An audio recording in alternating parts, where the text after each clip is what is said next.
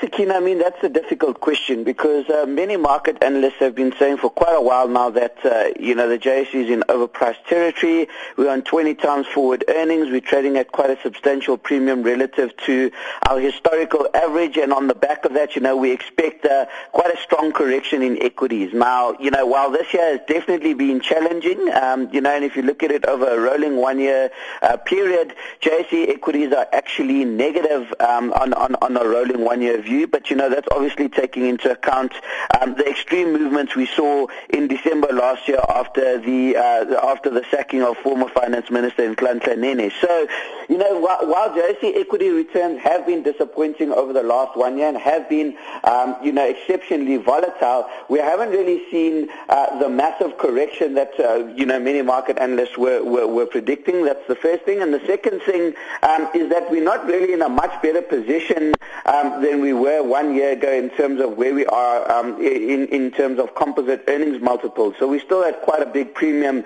relative to our history. And the biggest problem here, Sakina, is that company earnings updates are starting to disappoint. So despite the fact that the equity market has gone through a tough patch over the last year, and we've seen prices coming under some pressure outside of, perhaps the resource sector and perhaps some of the cheaper stocks in the market, like the banks and the construction companies and some of the SA incorporated industrial companies. Generally outside of that, we've seen earnings growth coming under some pressure, and as a result, prices coming under some pressure. But, the prices have been coming under pressure in line with the earnings, which means that, it's not like these equities are now offering better value. You're still paying the same kind of multiple for forward earnings outlooks as what you were 1 year ago. It's just that earnings outlooks have been trimmed downwards. And the biggest problem here, Sakina, is that companies are not reinvesting their cash piles, which means that they're not generating the kind of earnings growth which they need to warrant the exceptionally expensive multiples that they're trading on.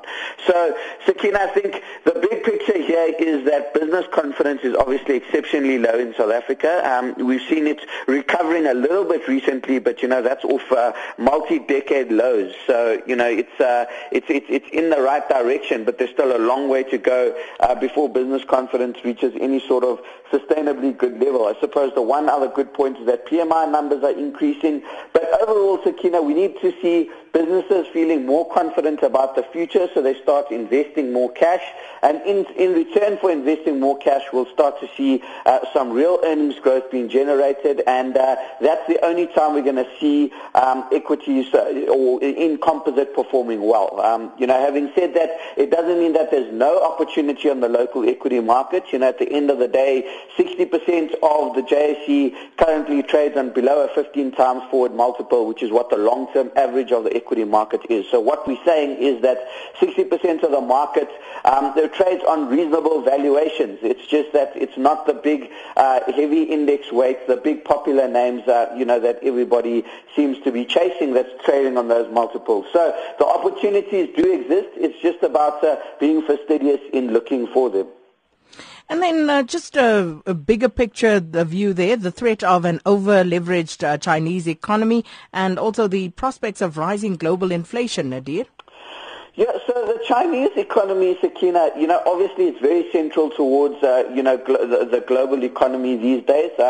China alone accounts for something like 25 to 30% of global economic growth, that global economic growth number, or the rate of global economic growth. So not 30% of the global economy, but 30% of the growth rate of the global economy moving forward. And we know that obviously China is very critical, or, global growth is very critical on a forward-looking basis, if global stock markets are going to continue to do well and if confidence is going to continue to remain propped up.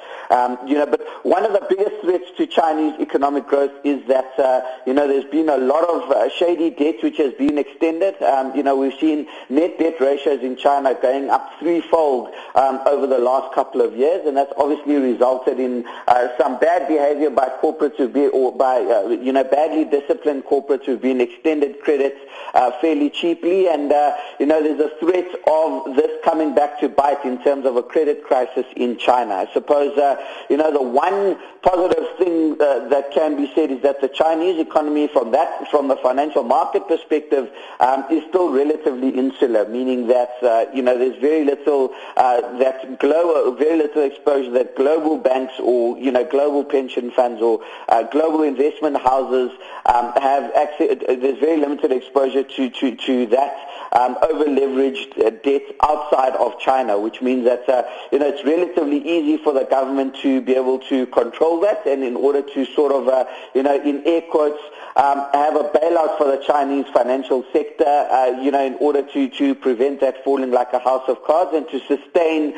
economic growth at a reasonable level there. So, the Chinese economy is still fairly centrally controlled, and, I suppose that the government could do that. So that is the one positive sign. Although, if we start to see a couple of defaults coming to the market and we start to see a backlash of that from the Chinese economy, that will obviously affect global sentiment, and we could see a bit of a wobble in terms of a risk-off sentiment. And then, just with regards to global inflation, Sakina, I think the big things now is that, governments are obviously going on a massive fiscal expansionary trajectory, and we're seeing all major G7 countries have abandoned their budget deficit targets by the year 2020. None of them are talking austerity anymore. They're all ramping up their spending plans because they're taking over the baton from global central banks in terms of stimulating economies. So, this monetary policy experiment of quantitative easing, while it hasn't completely failed, the